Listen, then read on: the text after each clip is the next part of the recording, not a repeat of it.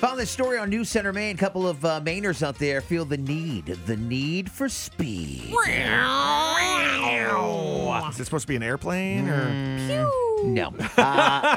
Well, two Mainers are driving in the fast lane, putting the pedal to the metal and going for the gold, all without leaving their living room. What? It's my favorite stuff to do without Yeah. leaving your living room. Yep. They're competing in the eNASCAR Coca-Cola iRacing series. Oh, Whoa. It's an esport, yeah. Let's see. One of them's name is Parker, and he's just 16 years old. He started iRacing about a year ago, finally qualified for this 14th annual eNASCAR iRacing Coca-Cola series. He's one of just, get this, 40 drivers across the nation to do so. Oh my God, how special. Only 40 of them, yeah.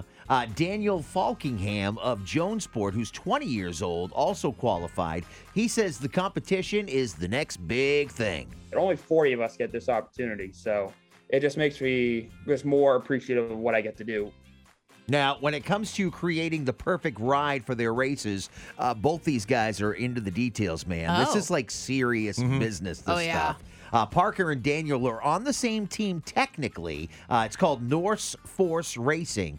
Together, they work to create and build better race cars, but they're still competing against each other, too. The top players in the series will win their fair share of $300,000. It's life-changing money. Like, there's three people that have won 100K over the last 3 years, and that's changed their lives in pretty big ways. Just when you think playing Wow. video games will never get you anywhere. Right? No, it's a great career to get into, honestly. Yeah, it'll be Parker and Daniel in their first race set for February 14th, Valentine's Day. Ooh, So, exciting. good luck, guys. Yeah, that's super cool. This morning's Feel Good Story of the Day. You want to hear it again? Share it with your friends. You can always get the podcast at 1019por.com. Hit subscribe wherever you listen to podcasts. Just search for John, Joe, and Courtney.